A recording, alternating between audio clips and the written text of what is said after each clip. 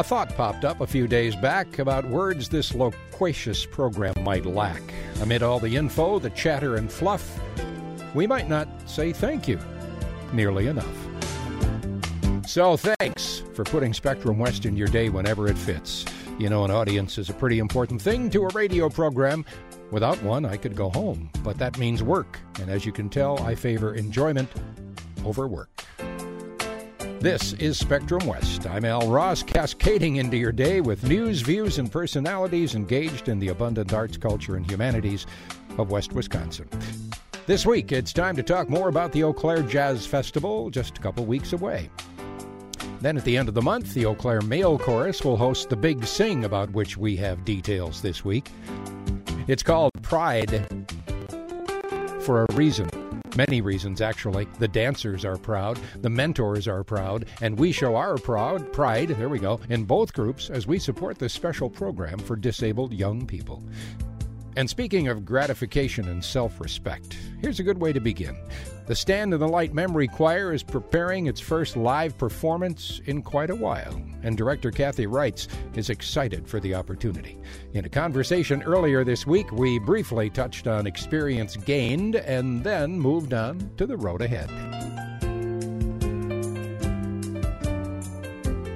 All right, well, we have to look back because there was a little thing called a pandemic that affected us. Oh, my God. Over the last couple of years, and since we're poking our heads out of the trenches a bit now, I am asking most of my guests to look back on how 2 years of interrupting life in the normal lane affected their organization. I do not, Kathy, profess to have memorized the book on dementia and cognitive disorder or decline, but it would seem to me that to keep things simple and orderly might be a requirement or at least a convenience in your line of work with the choir. And the pandemic threw up roadblocks and detours and potholes. Tell me how the choir had to adjust, and if there turned out to be some unforeseen rewards, tell me about those too. Well, here's how we adjusted. By July of 2020, we had virtual rehearsals. We would Zoom rehearsals. And we spent a lot of June preparing for them, going to people's houses and standing in their driveways going, this is how you do it on your computer. And we had this team of, I just call them the millennials, young 20-year-olds who completely stepped up to the plate. Recent college graduates who, again, due to the pandemic, were kind of left in a little bit of a limbo, and they jumped in and trained me, which was quite an experience. And so we started virtual rehearsals, which I had been told was going to be impossible. People with dementia can't learn, and people with memory loss aren't going to stay focused. And as you know, sometimes when someone tells me I can't do something, it becomes imperative that it succeeds. So, and usually it does. Good. And usually it does. Yeah, I'm pretty you. fortunate in that. But I had a great team of people helping me. So we went virtual. My house became like a little recording studio. I learned how to navigate Zoom and my computer better than I ever thought I would. And the great thing was our choir grew. We not only could have maybe mom or dad who was in a facility in Eau Claire online Zooming, but their kids from all over the country could Zoom in. So it was really pretty amazing. The first rehearsal we had on Zoom, we realized there were married couples or families who hadn't seen their loved one since March of 2020. Everything was shut down. And all of a sudden we just realized, like, oh my gosh, this was like a bonus that they could see their loved ones every week. And that was probably the coolest thing that came out of it. And you have carried on all of your new technical knowledge going forward. Everything seems like easy street now. Okay, well, I wouldn't quite say it's easy street. Okay, right. I still have a lot of help. But when we went back to in-person rehearsals outside last fall, we were able to do a hybrids. And we still do hybrid now that we're inside. I have usually about 35 people in person, and then another 10 to 15 online. Yeah, so it's pretty amazing. Before we get to Yeah. details on your upcoming spring concert, the news last week about Bruce Willis has now increased the wattage on the spotlight that shines on memory loss in general. It's not the endorsement one hopes for, but people like you and Dr. Tom Sather at UW-Eau Claire and the Zorns, Cecilia and Wayne, who have been communicating about aphasia for some time now. Your cause hops on a bigger stage now, so more and more people will come to understand because of this kind of publicity. I'm willing to bet the Google search for the word aphasia went through the roof last week. Oh, my gosh. Yeah. Again, it's unfortunate news, yes, but it'll help the overall awareness of things. Right. And for us, Cecilia and Wayne have been amazing ambassadors for this choir. But, people like to draw a line. Oh, that's aphasia. That's memory loss. They're hand in hand. There's so many crossovers. To have, again, someone in the public eye, so to speak, I think it is going to be a good thing. It will give the choir another step forward of come join us. We can help you through this very strange time of your life. And it helps that Willis and his loved ones are out front and honest about it. Right. That's basically, tell me if I'm right, but that's a big step for people. Oh, that's huge. Yeah. That's huge. And one thing I've learned, this is the end of our 6th year, it's really just all about understanding this doesn't have to be hidden. Embrace it. We will embrace you, and the community embraces us, and we just keep moving forward. Yeah. That's the voice of Kathy Wrights, and our topic, we're getting to it shortly, Stand in the Light Memory Choir's Spring Concert, coming up on April 21st. It's sneaking up on us, folks. So it looks like, here's one thing I like, looks like you guys consider the start of spring the 6th of January.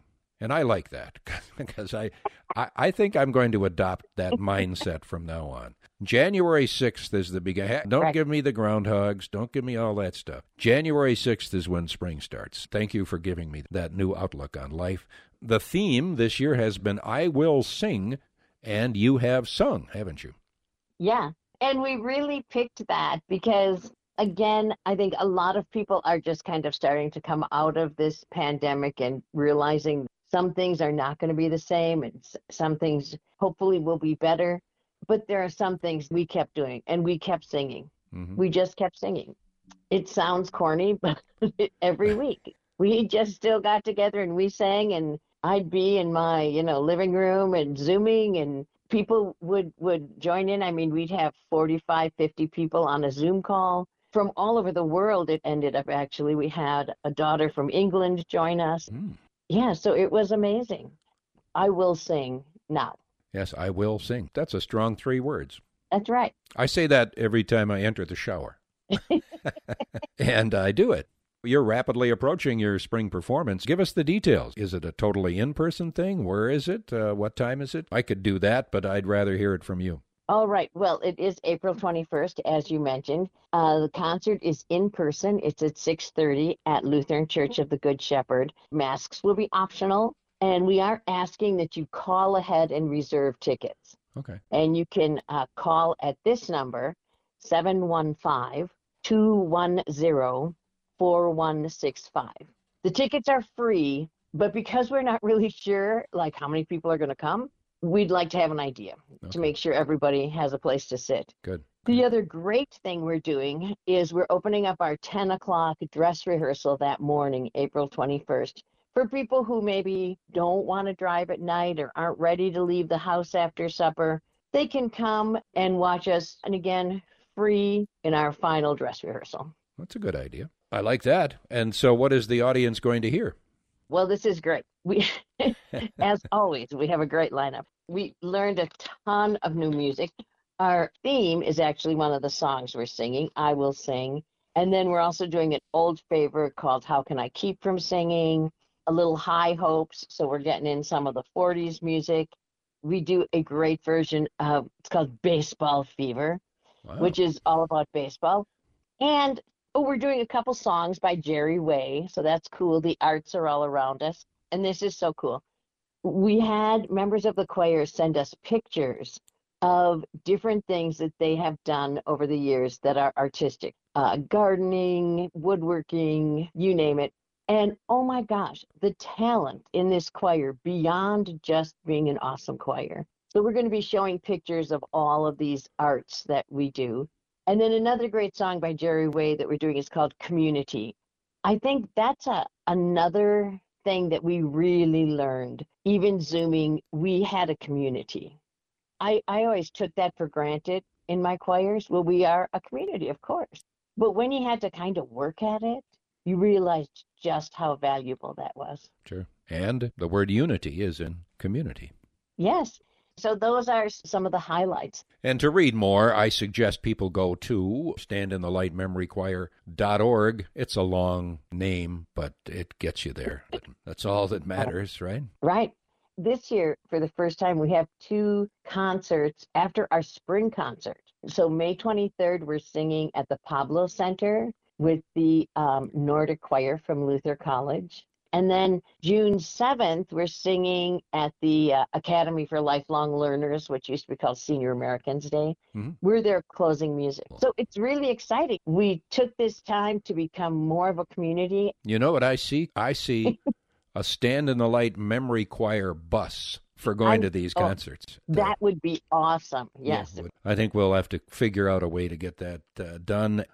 I love that idea. Yeah. Arrive together and leave together. And mostly I'm excited for April 21st when we'll have our first live audience in 2.5 years. Mm-hmm.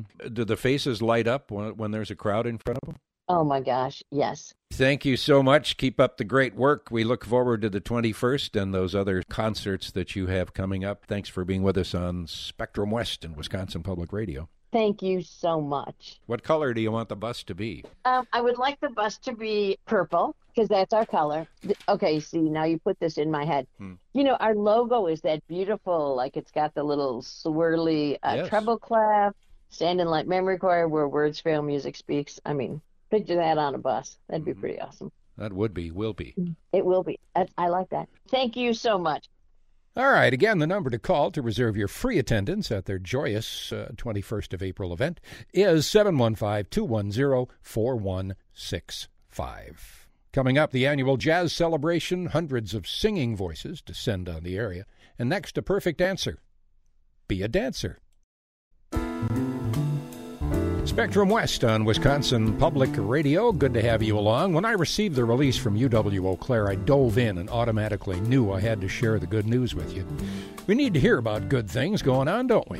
There's a new dance program for young people with disabilities. It's been created and supported by UW-EC kinesiology students and faculty.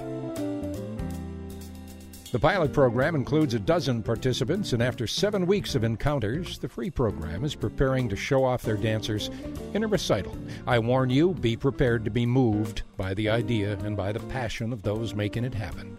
My guests are Bailey Olala, a Blue Gold Junior who started the ball rolling, and faculty advisor Dr. Tara Putnam. Kinesiology is the study of the body's movement. Specialists use their knowledge of human physiology and movement to help patients recover mobility and improve their lives through exercise. In my search, the most interesting headline about that science was a question. What can I do with a kinesiology degree? And I thought, what a good question for Bailey. So we're going to break the ice with you. I did notice there were a bunch of vocations that people can go into: athletic trainer, exercise physiologist, fitness instructor, sports medicine physician, occupational therapist, orthopedic surgeon, personal trainer, and physical therapist. So Bailey, you're nearly there. What do you want to be when you grow up? Yes, so I'm currently in the rehabilitation science program, which is kind of geared towards pre-occupational therapy, pre-physical therapy, and then we also have a few pre-chiropractic and pre-physician assistant. But in the recent year, I've actually decided that I'm not going to go the clinician route, and I'm going towards the advocational route, so more so disability studies, disability advocacy. After I graduate here from the University of Wisconsin-Eau Claire, I'm going to work, probably find some sort of state or local job do ADA regulations, kind of that local policy aspect, and then eventually go and get my PhD in disability studies or a very similar area. Did your participation in this dance program help you change course a little bit? Yeah, I would say so. I'm also working on research as well on campus on the experience of individuals with disabilities, and I think that research aspect is kind of what has geared me towards that PhD, and then just experiences working with individuals with disabilities on a wider range has kind of allowed me to hone in where I want to go. I like to get to know guests. Thank you for bearing with me on that part. And we're talking about the Pride dance program, and it was cool for me to read about that over the weekend. And I had to conclude that it must be my old age, but I become emotional when witnessing human beings experiencing physical difficulty, especially children. I'm a big advocate of Special Olympics, and I know they're not interested in my pity. They simply don't need that. A strong will is one of their proudest possessions.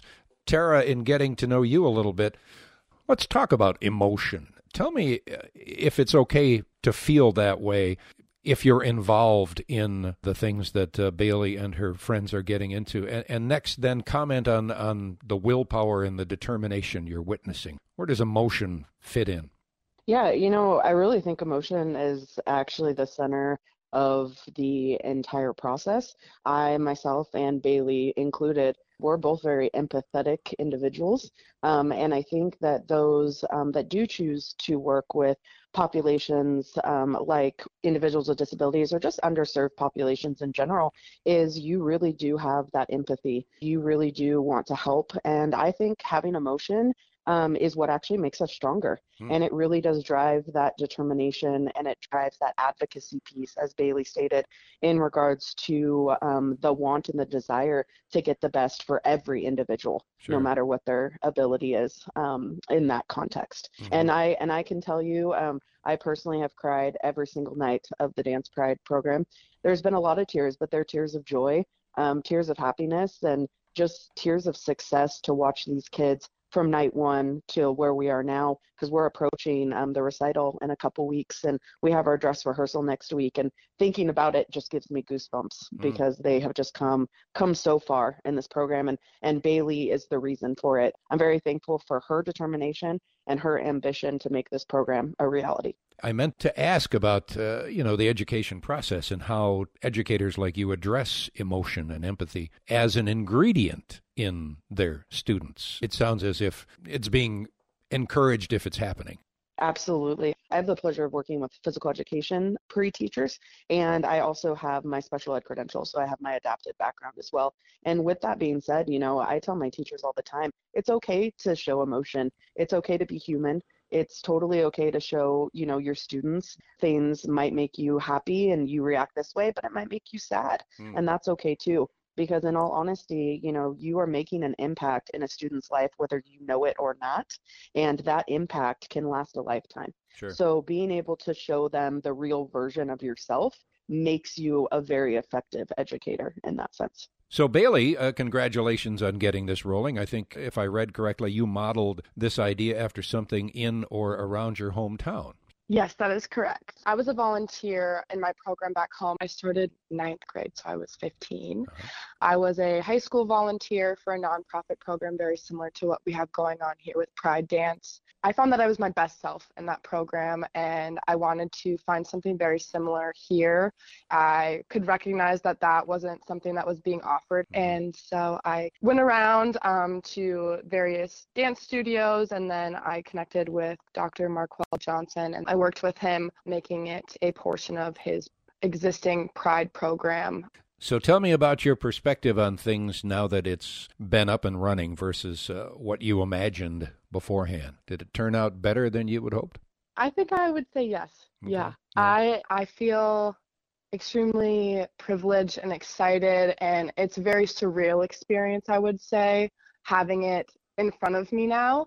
Things I've been working on and kind of plotting in my head finally here, being able to see all these kids' faces and the undergraduate students working together and I'm beyond excited to see these kids on the stage. And like Dr. Putnam had mentioned, these kids from day one to now is just incredible. They have blossomed in their confidence. And I think that's the most exciting part of this program, watching these kids kind of walk in very timid and shy and not sure where to begin and how to interact with one another. And now seeing them just excited to be there and confident in being able to walk on the stage next week for rehearsal and sharing with their peers and their parents. It's just a really incredible experience for not only me, but also for these kids and these undergraduate volunteers. What is the age range for the young people who are going to be in the program? Our youngest is 6. We have a couple 6-year-olds, and then our oldest is 16. A wide range. That's Bailey Olala. She is a junior at UW-Eau Claire, majoring in, now she told me she's changing things, so I might screw this up, kinesiology/rehabilitation science. Is that still the way it is?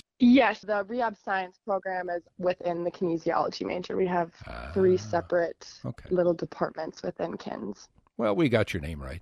Yes. Also on the call, Dr. Tara Putnam, Assistant Professor of Kinesiology at UW-Eau Claire and Faculty Advisor for Pride Dance, the wonderful program that we've been talking about. I've done a bunch of chats with people involved in music and how people with cognitive disorders can relate via music because it's intrinsic. It has a way of finding the surface, actually very amazing to witness. How about physical disability, movement, and expression by movement? Is that also something that finds the surface or at least works to find the surface? I actually have the pleasure of teaching the dance class for my physical education majors within the department. And one thing that we talk about a lot, and I've kind of phrased in regards to confidence, so having that confidence in the movement. But I also say that movement is innate and it is inside of all of us. And when we hear music, we are just naturally willing to move. As you stated, music is very intrinsic, and it also brings out different emotions in everyone. So, you know, depending on what kind of day you're having, a song could make or break or completely change it. And that movement is no different. And every time I've played music with any individual, the creativity is just beautiful to see how, you know, people move based on what their emotions and their feelings are in response to either the music or the movement itself. Bailey, I asked you a before and after question relating to your experience. How about before and after for the young kids that you work with? What kind of evolution have you seen? Like Dr. Putnam said, I would say like the confidence. I like that word. Yeah. I would say the first day, all of these kids and volunteers as well, I think walked in very shy to put themselves out there. I mean, it's not an easy thing to do, just start dancing. And I think that's one thing about this program that we often encourage is it's okay to look silly and it's okay to make mistakes. I mean, many of these volunteers have no dance experience, and I don't believe any of these kids have had the opportunity to be a part of a dance class up until this point. And so watching them evolve from being shy to begin dancing even to now where they encourage each other, cheer each other on, and they're excited to be there. And they go out in the hallway and they show their moms and dads their turns and what they've learned this week. And I think seeing that in itself has been really amazing. And at no point have I expected any of these kids or these volunteers to make the dance perfect for the recital. I think it's about the relationships that are formed. You must feel awfully good because I, in the release from the university, read some of the comments from the parents. They're more than happy and blown away. Yeah, they're very excited. Getting to know these parents as well has been an incredible experience. They have all shared their thoughts and feelings about kind of what's offered in the community currently and in the surrounding area for individuals with disabilities. And so for us to be able to provide this program has been a really rewarding experience, but also I think can be used moving forward for other individuals and businesses. It should be something to kind of model and continue doing. You have a whole bunch of friends and volunteers to thank, don't you? Yes, I definitely have a huge shout out and thanks to all of my undergraduate volunteers. They came in full force and I'm so beyond thankful for them and proud of them for how they've handled this program. And the parents, handing off kids to a 21-year-old probably isn't the most comfortable thing in the world all the time. Not only one 21-year-old, but a group of us. They were able to trust me with their kids, as well as a big thanks to Dr. Putnam and Dr. Johnson for trusting me with this program and assisting me in the ways that I've needed, and it allowed me to take this leadership role in something that I will take with me as I grow professionally. A huge, huge thanks to the Pablo Center at the Confluence, not only our rehearsal space that we use weekly for 2 hours, but also the RCU Theater at Pablo, which is a 1,200-seat theater that these kids will be performing in, a Broadway level theater and dressing room. And they are allowing us to provide these kids the full on-stage and off-stage experience, which I think is super cool. Super cool. Tara, you're the educator. This kind of experience must be a classroom on steroids for college kids. It's got to be priceless stuff. It absolutely is. I don't want this program to go away when Bailey graduates. I don't want Bailey to ever leave at all, but she's going to have to move on at some point. But our area is not really equipped to accommodate all these programs for individuals with disabilities. So every program we have is just as special as another. It really does need to continue. Plus, it is an amazing partnership with the community, the Pablo Center, the university, all utilizing our resources and supporting each other, which is a beautiful experience and exactly how it should be. Bailey, you are proving to our audience that we have nothing to worry about when it comes to the next generation. Tara, you're an educator, you're a teacher. That's enough said. Thank you both for being with us here on Wisconsin Public Radio, and we look forward to telling our audiences more about this kind of wonderful work that you guys are doing. Thanks. Thank you. Thank you for having us. The April 18th recital tickets are for sale under the Events and Tickets tab in the Pablo Center Events section at pablocenter.org. This is Spectrum West. I'm Al Ross. Good to be with you. Hey, it's National Library Week, so be sure to check out your local library for some very special events. They have a lot of them planned.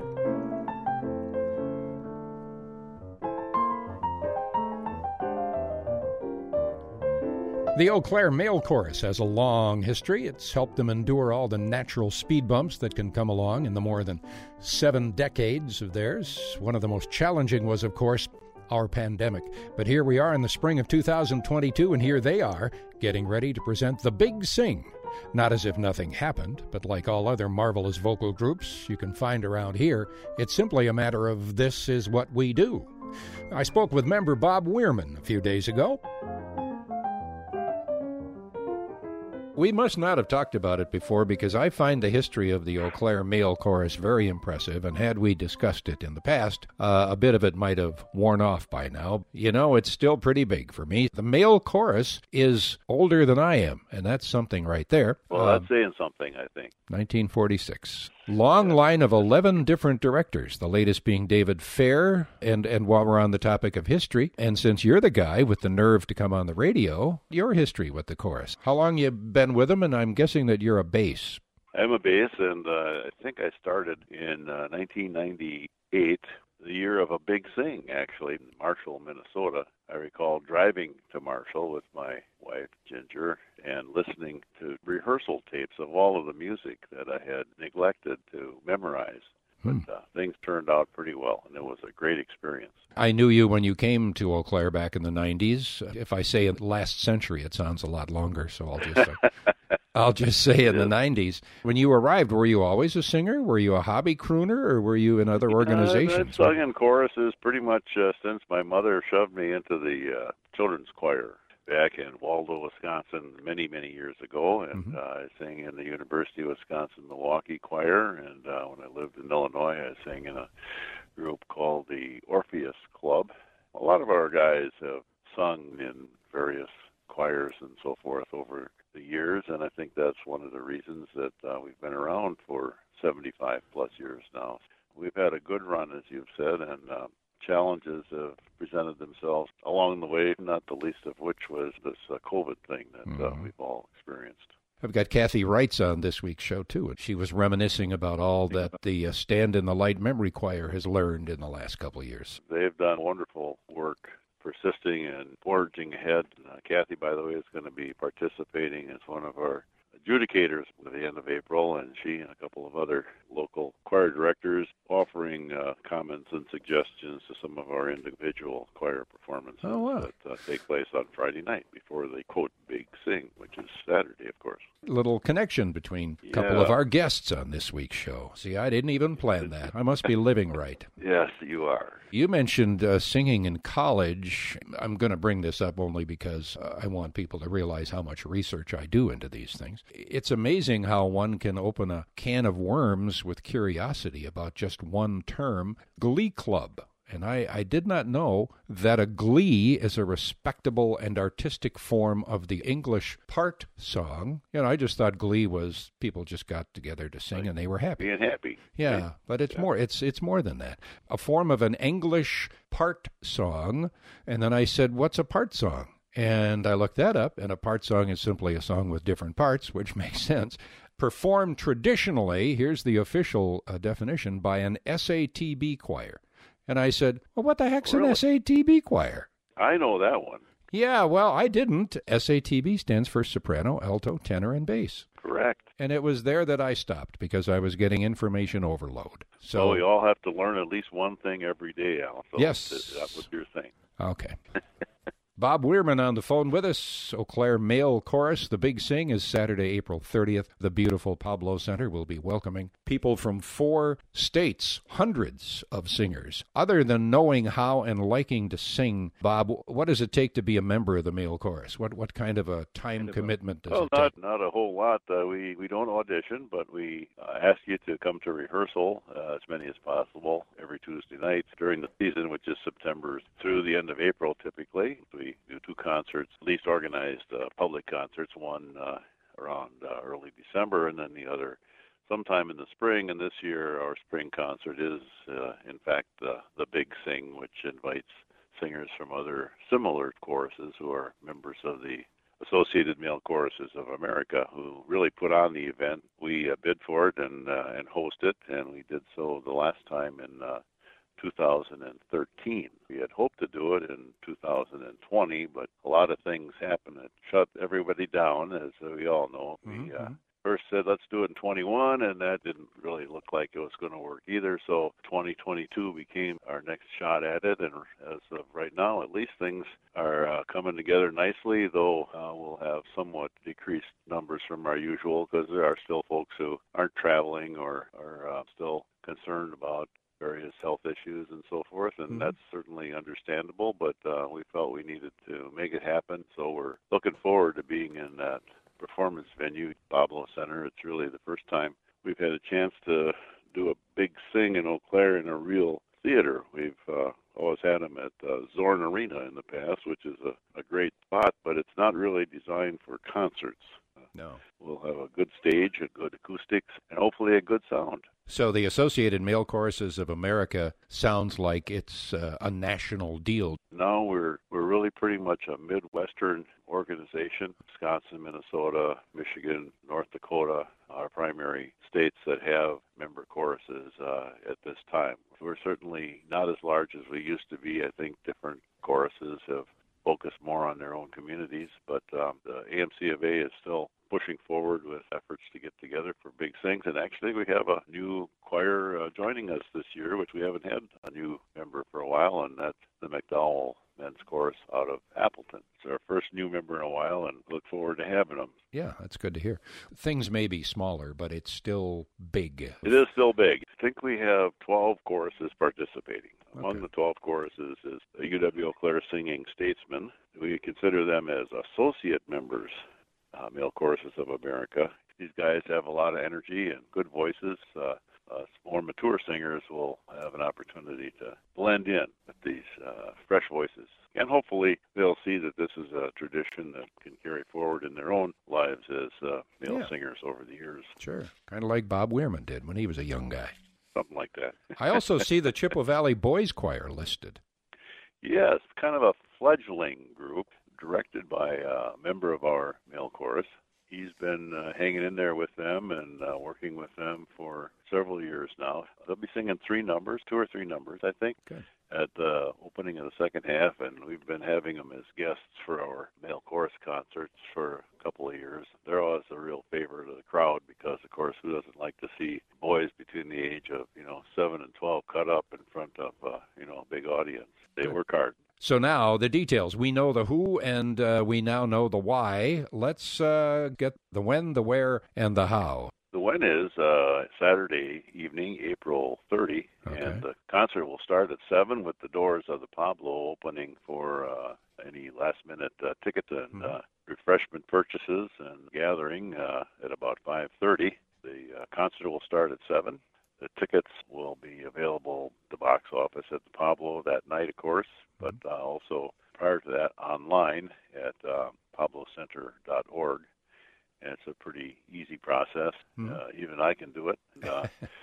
Good chance to get to the Pablo at a reasonable cost and have a great night of music. You know, the sound of that many men singing together has kind of a unique character to it. It's very rich, very full. Something to remember, we think. Yeah. The Eau Claire Male Chorus Facebook page is also a fun place to visit. I was there over the weekend. How about, Bob, men in the audience? Do you need or accept new members at all times? We are always welcoming new singers and people who are interested in singing, and we hope that maybe we'll snag a few as a result of this concert. We have new people trying us out all the time, and then we have people who come back after having pursued other things, and things change, and they can come back and sing with us. We're running at about 27 to 30 right now. When we started up again, we were at 15, and now we're almost at 30. You know, little by little, we're clawing our way back to getting our singers involved and looking forward to having a full complement by the end of this year. So. Wonderful. Thanks for all the information, Bob. It's definitely big, the big sing, Saturday, April 30th, Pablo Center. Bob Weirman, our guest, and a member of the Eau Claire Male Chorus. They're hosting. Is it an annual? It's held in one of our district sites, typically every year. Next year we'll be out in Jamestown, North Dakota, and I think we'll be in Appleton, Wisconsin in 2024. Good. So that's our current lineup. Okay. Al, I thank you very much for including the male chorus in your show, and I encourage people to consider coming out for this event. It's a special thing for the Eau Claire area, and one that isn't happening with any great frequency. So we hope people will take advantage of it, and thanks again for having us on. You took the words right out of my mouth. Thanks, Bob. Take care, Al. Thank you for being with us on this episode of Spectrum West. You know it must be spring, because right on cue, helping to mitigate the allergens, there is jazz in the air.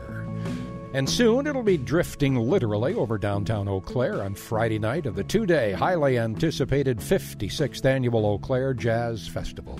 I'm excited, you're excited, and let's get everything we need to know from Executive Director Quentin Volk. Putting on a festival's got to feel good, because there was no festival in 2020, and last year's was a virtual event. This year, restrictions are mostly gone. Masks are still encouraged, I see, at Pablo Center, and that's a good thing. Let's reminisce, Quentin, maybe a bit painfully, but mostly from a lessons learned perspective. Talk a bit about what things are stronger now, and everything through your eyes as the director. There's kind of two elements to the festival I've learned, and it's how the organization is developed. There's the community element, and then there's the educational element. And both over the last 2 years struggled in their own way. It was hard to see. Part of my job is to stay intimately aware of how the festival in its entirety can help those two elements. Through these last 2 years, being on the phone all the time with community members and band directors, is hearing what their new struggles and trials and tribulations were, learning, without the festival, I'm sure that element of yours has been tough. So for instance, for the community folks, the amount of people over the last 2 years, they see me at the grocery store, they talk to me, blah, blah, blah, blah, and they say how much they've missed the jazz festival. After a while, it started getting to me, because I realized the jazz festival is great, but it doesn't have much to do with it. It has something to do with, it gives the community something to identify with, Sure. And gives them hope and be proud of the community they're in. There is not another town that I know of. On Friday night, they take over 15 plus venues and produce a night that we like to produce. And of course, the big ones, New Orleans, New York City, that kind of stuff. But in a quote, tiny town like Eau Claire, and we can produce that, shows how proud and how special the community is, and not having that opportunity, it was hard to see. And then on the educational element, the Eau Claire Jazz Festival educationally is kind of one of the largest, well, it is one of the larger festivals in the country, and not being able to provide them with any educational resources was really difficult. And that's why, even though financially we weren't making anything holding a virtual festival, we wanted to do that because we wanted to give the band directors something. One way we did that is we pre-recorded master classes or clinics, and we put them onto YouTube, and then we gave band directors access to those videos that they could access at any time in any place. And the amount of band directors that called in near tears saying thank you just kind of showed how truly vital the different elements of this festival provides, and some elements being more important to some people than others.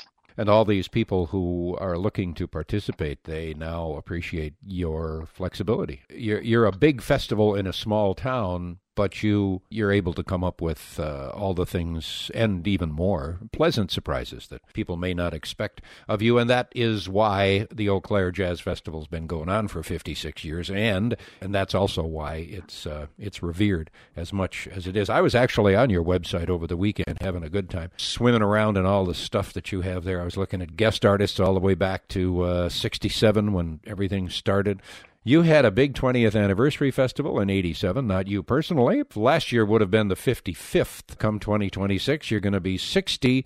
That's pretty cool. And you just touched on the educational aspect, which is huge, huge, huge. Schools come from far and wide. How many are back this year? Are people clamoring to get back?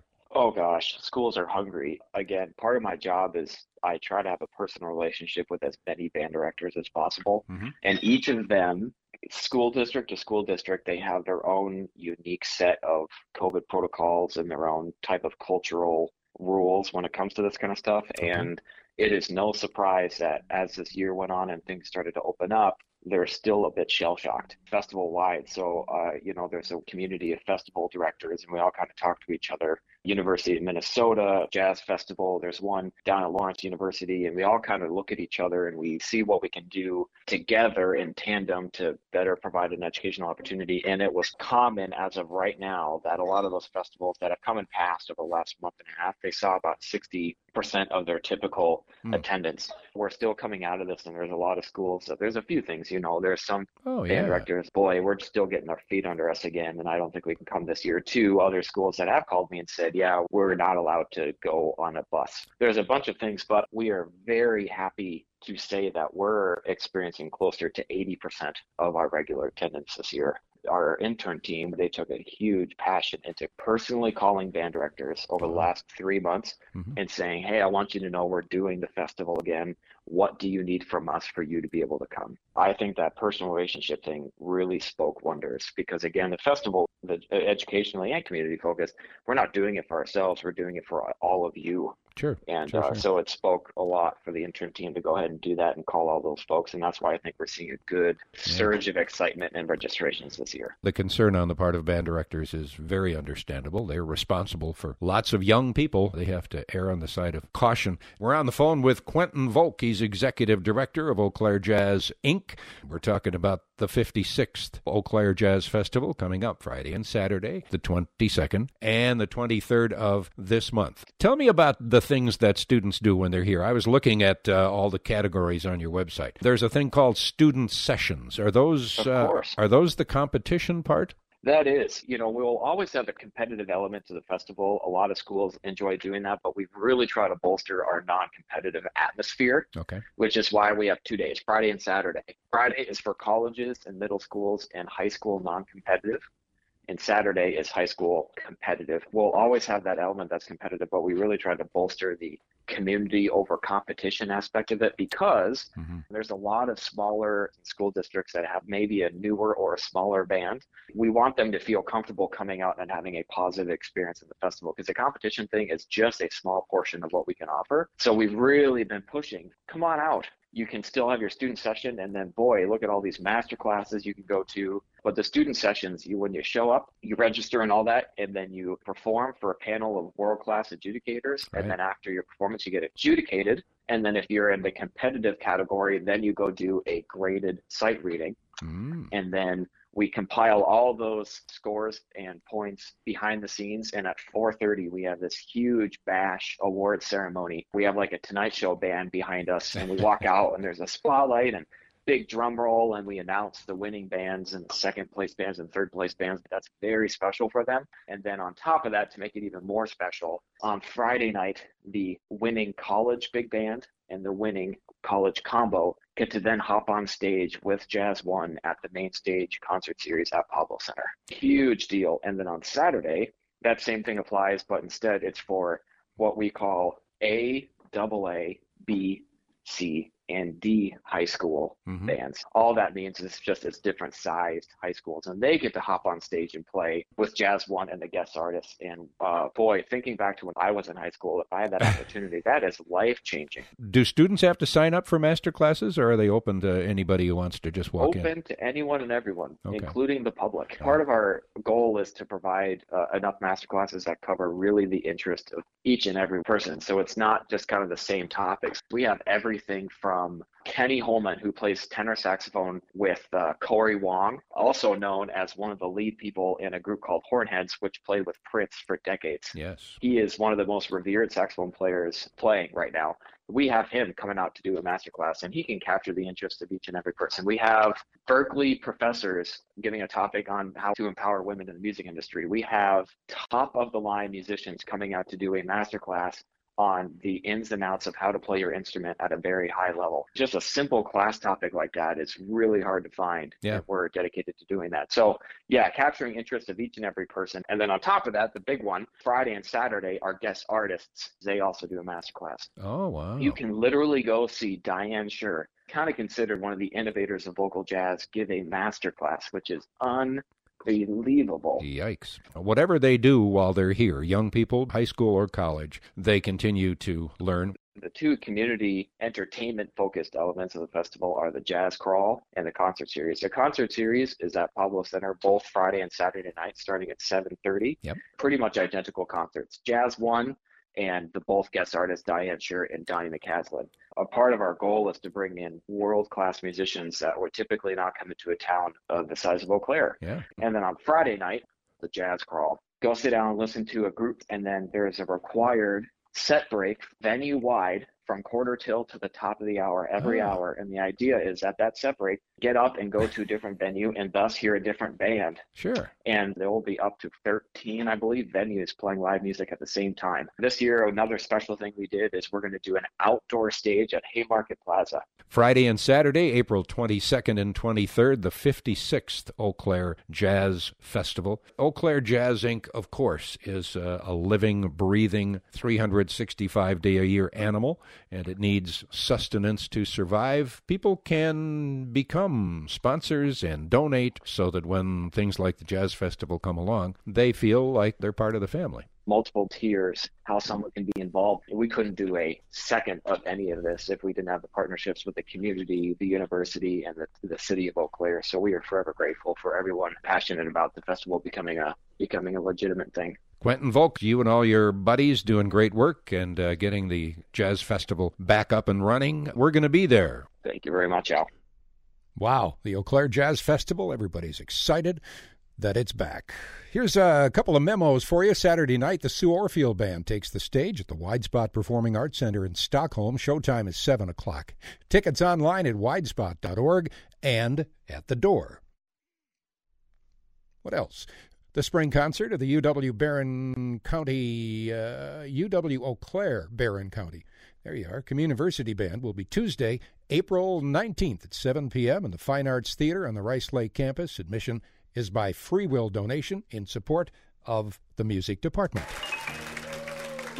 From the album Deedles. There you go. Next week, no show. We're taking the week off, but we'll be back on April 21st. In the meantime, keep in touch via Spectrum West at WPR.org. Thanks to Rick and Kate for exposure. We'll see you in a couple of weeks. Let's go home with Diane Schuur. The very thought of you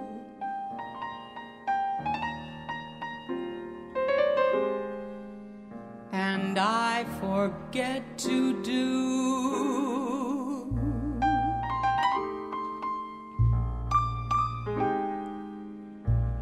those little ordinary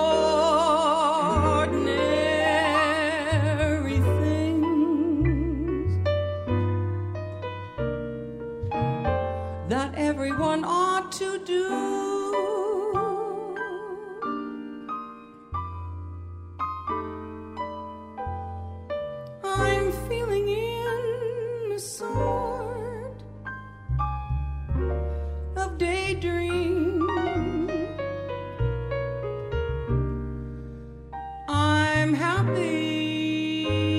king.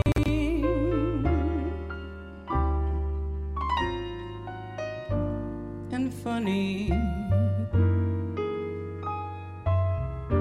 though it may seem to me, that's everything.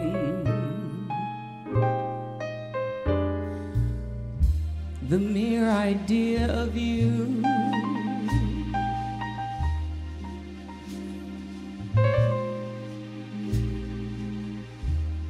the longing here for you,